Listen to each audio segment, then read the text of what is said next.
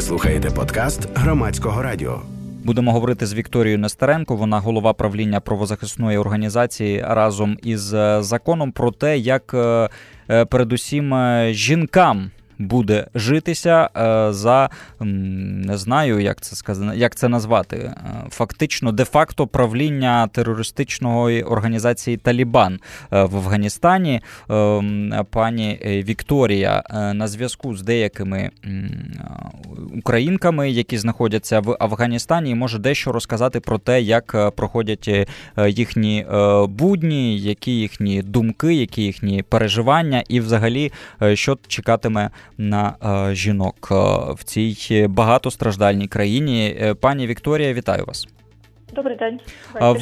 Добрий вечір. Ви написали текст, що відбувається в Афганістані зараз і чому режим Талібану – це не про релігію. Що вас змусило написати такий текст для видання «Зміна»? Дивіться, цей текст я написала від себе, не просто для видання «Зміна», а це були мої пости в моїй сторінці на Фейсбуці. І, відповідно, чому я це писала? Тому що я маю друзів, які зараз проживають у Кабулі, і я читаю просто їхні історії, вони надсилають мені інформацію, і мені просто це болить. Тобто я переживаю це разом з ними. Саме тому я не хочу мовчати і висвітлюю інформацію так, як вони мені її надають. Тому що зараз інформації в інтернеті дуже багато. Є як позитивна, так і негативна інформація про Талібан і взагалі про ситуацію в Афганістані. Тому дуже важко її систематизувати якось і визначити, чи можна довіряти, чи не можна. І багато емоцій. А розкажіть нам, будь ласка, про ті історії, які вам передають друзі. Те, що вони спочатку мені розказували, це було з 15-го числа, власне, коли це почалося. Потім зараз вже така ситуація, що одна моя знайома, вона переховується, вона не ходить на роботу, не виходить на вулицю, і вона майже нічого не знає, що там насправді відбувається. Інші мої знайомі, які там зараз живуть в Кабулі, розказують дуже різні речі, тому що так само, як почався цей переворот, можна сказати, так само і почалася інформаційна війна. І деякі моменти вони теж не можуть підтвердити. От, наприклад, ми бачимо якусь негативну інформацію, що там відбуваються вбивства, відбувається насилля, там заборона спочатку дівчатам було ходити до школи. З іншого боку, ми бачимо, що таліби показують себе з позитивної сторони. І насправді ніхто не знає зараз, де правда, а де брехня. Повертаючись до вашої знайомої, з якої ви почали розповідь, вона, ви сказали, не знає, що відбувається навколо. Як зараз з інтернетом в Кабулі? Тобто, наскільки просто вам спілкуватися з вашими друзями? Зараз інтернет вже більш-менш стабільний. От позавчора і вчора був дуже поганий інтернет. Розкажіть, можливо, трохи про очікування. От якщо ви спілкувалися з вашими друзями до ще того, як Талібан захопив Кабул, столицю Афганістану, про що думали? Про що думали ваші друзі? Які були їхні очікування, їхні страхи? Якщо говорити період, наприклад, місяць тому, то вони були спокійні, вони не очікували, що так будуть розвиватися всі ці події. І люди жили своїм звичайним життям, вони працювали, вони виховували дітей, навчали їх, розвивали свій бізнес, працювали і все таке інше. Тобто жили повноцінним нормальним життям. Зараз же ситуація кардинально змінилася. І люди не знають, що робити, як далі жити, як взагалі чого очікувати від Талібану, чи буде якась підтримка світової спільноти, чи виїжджати їм кудись, чи будуть їх десь приймати, чи не будуть надавати притулок. Тобто люди знаходяться в такому підвішеному стані. Чи правильно я розумію, що місяць назад вони не могли подумати, що Талібан за 30 днів захопить столицю? Ні, цього ніхто не очікував. Маємо зараз дзвінок в студію громадського радіо і програми «Громадська хвиля», яка є проєктом громадського та українського радіо. Вітаю вас. Добрий вечір. Хочу задати питання фахівцю з прав жінок. Яка різниця між хітабом, параджою і чадрою? Чисто філологічна різні мови? Дякуємо за ваше запитання. Воно, в принципі, фактологічне, і відповідь можна знайти і в інтернеті. Однак скористаємося тим, що говоримо з вами. Пані Вікторія, розкажіть, будь ласка. Різниця між хіджабом і чадрою, правильно я зрозуміла? Так. Хіджаб – це взагалі, якщо взяти етимологію, це слово, яке позначає повністю одяг мусульманки. Тобто це жінка, яка одягає повністю закритий одяг, який не є прозорим, і в неї видно тільки кисті рук і обличчя.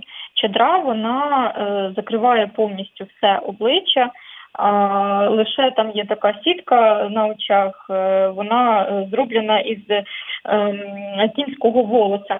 І, відповідно, якщо порівнювати хіджаб – це будь-яка одежа, яка закриває все тіло, окрім кисті рук і обличчя. Чадра – це закриває повністю все, тобто людини взагалі не видно.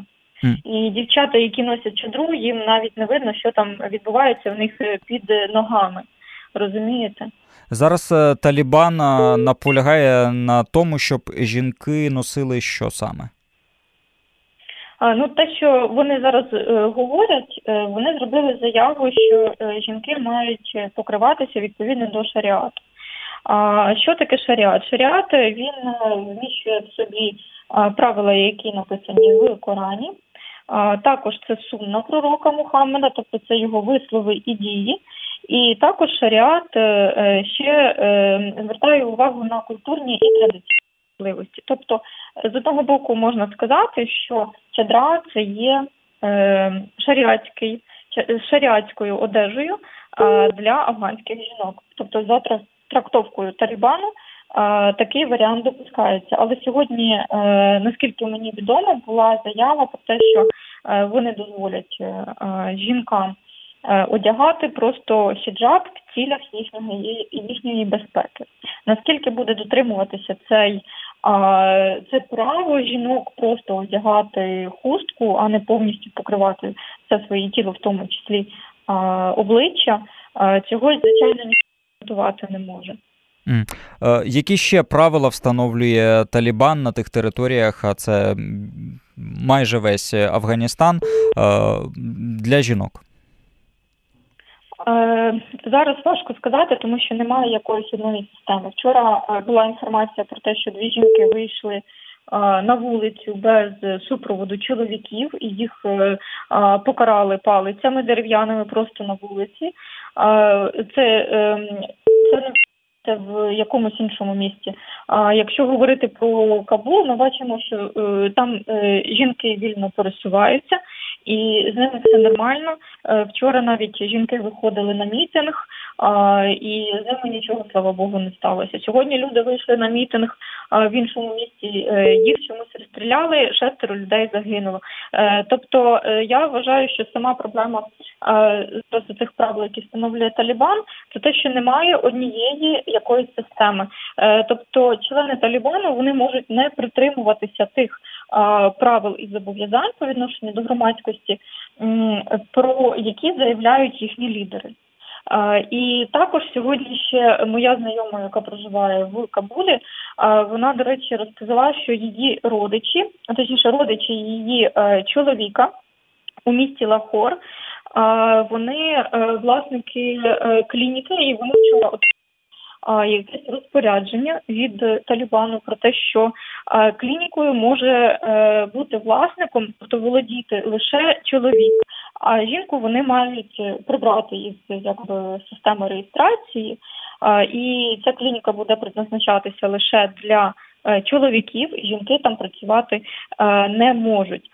Тобто в плані інформаційної війни зараз ми бачимо, що нам показують і позитивну, і негативну сторону Талібану, тому що багато вважає, що деякі відеоролики, вони монтуються і вони знімаються у Пакистані. Що вони знімаються насправді не в Кабулі, не на території Афганістану, не в інших якихось містах, а саме в Пакистані. Те, що ЗМІ, які висвітлюють Талібан у кращому світлі, вони просто брешуть. Ви сказали, що в інформаційній війні видна і гірша, і краща сторона Талібану. Про гіршу сторону Талібану ми говоримо, в принципі, в основному то про неї ми і говоримо, а є краща сторона? Так, це те, що вони зараз говорять, що вони змінилися, що Талібан змінився, що не буде такої трагедії, такого насильства, як було у 90-х роках. І найгірше це те, що багато людей підтримує, і вони радіють тому, що Талібан прийшов і забрав владу у свої руки. Щодо дискусій, які точаться в тому числі і в соціальних мережах, от на що ви звертаєте увагу? Що вас непокоїть? Щодо дискусій, не можу сказати, що мене прямо щось непокоїть в плані дискусій, тому що скільки людей, скільки і може бути різних коментарів. І найбільше, мабуть, це те, що люди можуть розповсюджувати якусь неперевірену інформацію. Які от приклади такої неперевіреної інформації ви можете навести? Найбільш кричущі?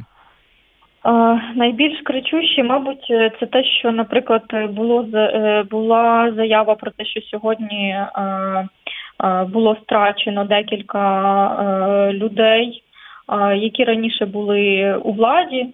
Ця інформація поки що не перевірена, але її, наприклад, розповсюджують. Також зустрічав такі пости про те, що от на цій хвилі там засудження Талібану розповсюджуються і лунають такі думки, які можна назвати ісламофобськими. Чи помічаєте ви таке? Таке теж помічаю. Є декілька ЗМІ, є декілька блогерів, які позиціонують себе як проафганськими. І так, деякі блогери, вони транслюють таку інформацію. Нагадую нашим слухачам та слухачкам, що можна долучитися до ефіру 0800 750 490, телефон для дзвінків, 067 67 404 76 для повідомлень на Viber. Говоримо про те, як буде житися жінкам, передусім жінкам в Афганістані, захопленому Талібаном. Доброго вечора. Як вас звати і звідки ви телефонуєте? Добрый вечер, в эфире, да? Так, ви в ефірі. Это Александр из Одессы. Смотрите, я бы вот хотел что сказать. Есть же мусульманские страны довольно цивилизованные, довольно со светской формой правления, и где женщины имеют достаточно много прав. Что вы думаете по поводу Афганистана? Есть ли у Афганистана какое-нибудь маломальское цивилизованное будущее? Благодарю за ответ. Дякуємо за ваш дзвінок і ваше запитання. Насправді зараз важко оцінювати ситуацію і робити якісь висновки. Треба, я думаю, дочекатися, коли стабілізується ситуація, і подивитися реально на не слова, а дії нової влади в Афганістані. І, відповідно, тоді ми зможемо вже оцінювати і казати, чи ті правила для громадськості, які встановлені Талібаном, чи це ті норми шаріата, які можуть бути розцінені як правильні норми шаріата, а не такі насильницькі. І крім того, щодо того, в інших країнах мусульманського, арабо-мусульманського світу справді є багато таких країн, де люди вільно живуть, і їм це не обтяжує їхнє життя. Чому? Тому що там немає таких норм шаріату, які взагалі можуть вважатися нормами шаріату. Тобто законодавство, воно базується на нормах шаріату, але але також воно має свою конституцію, має свої інші якісь закони.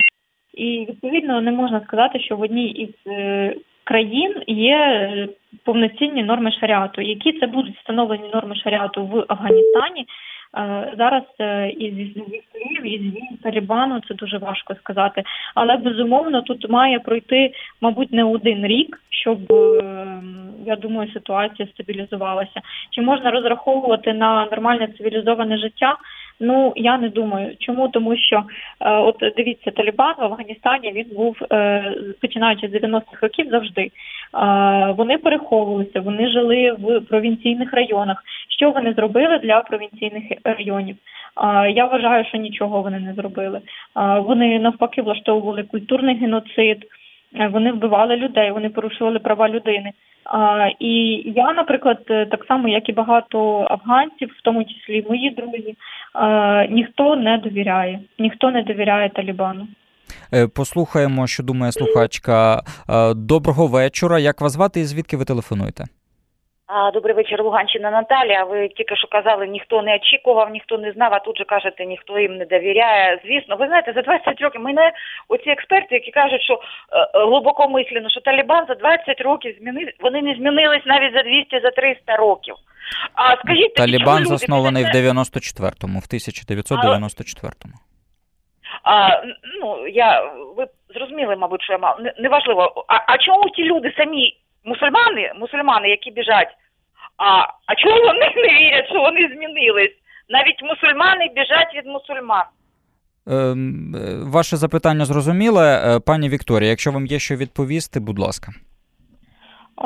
Зараз те, що ми бачимо, це люди, вони розділилися на тих, хто підтримує Талібан, і їх більшість.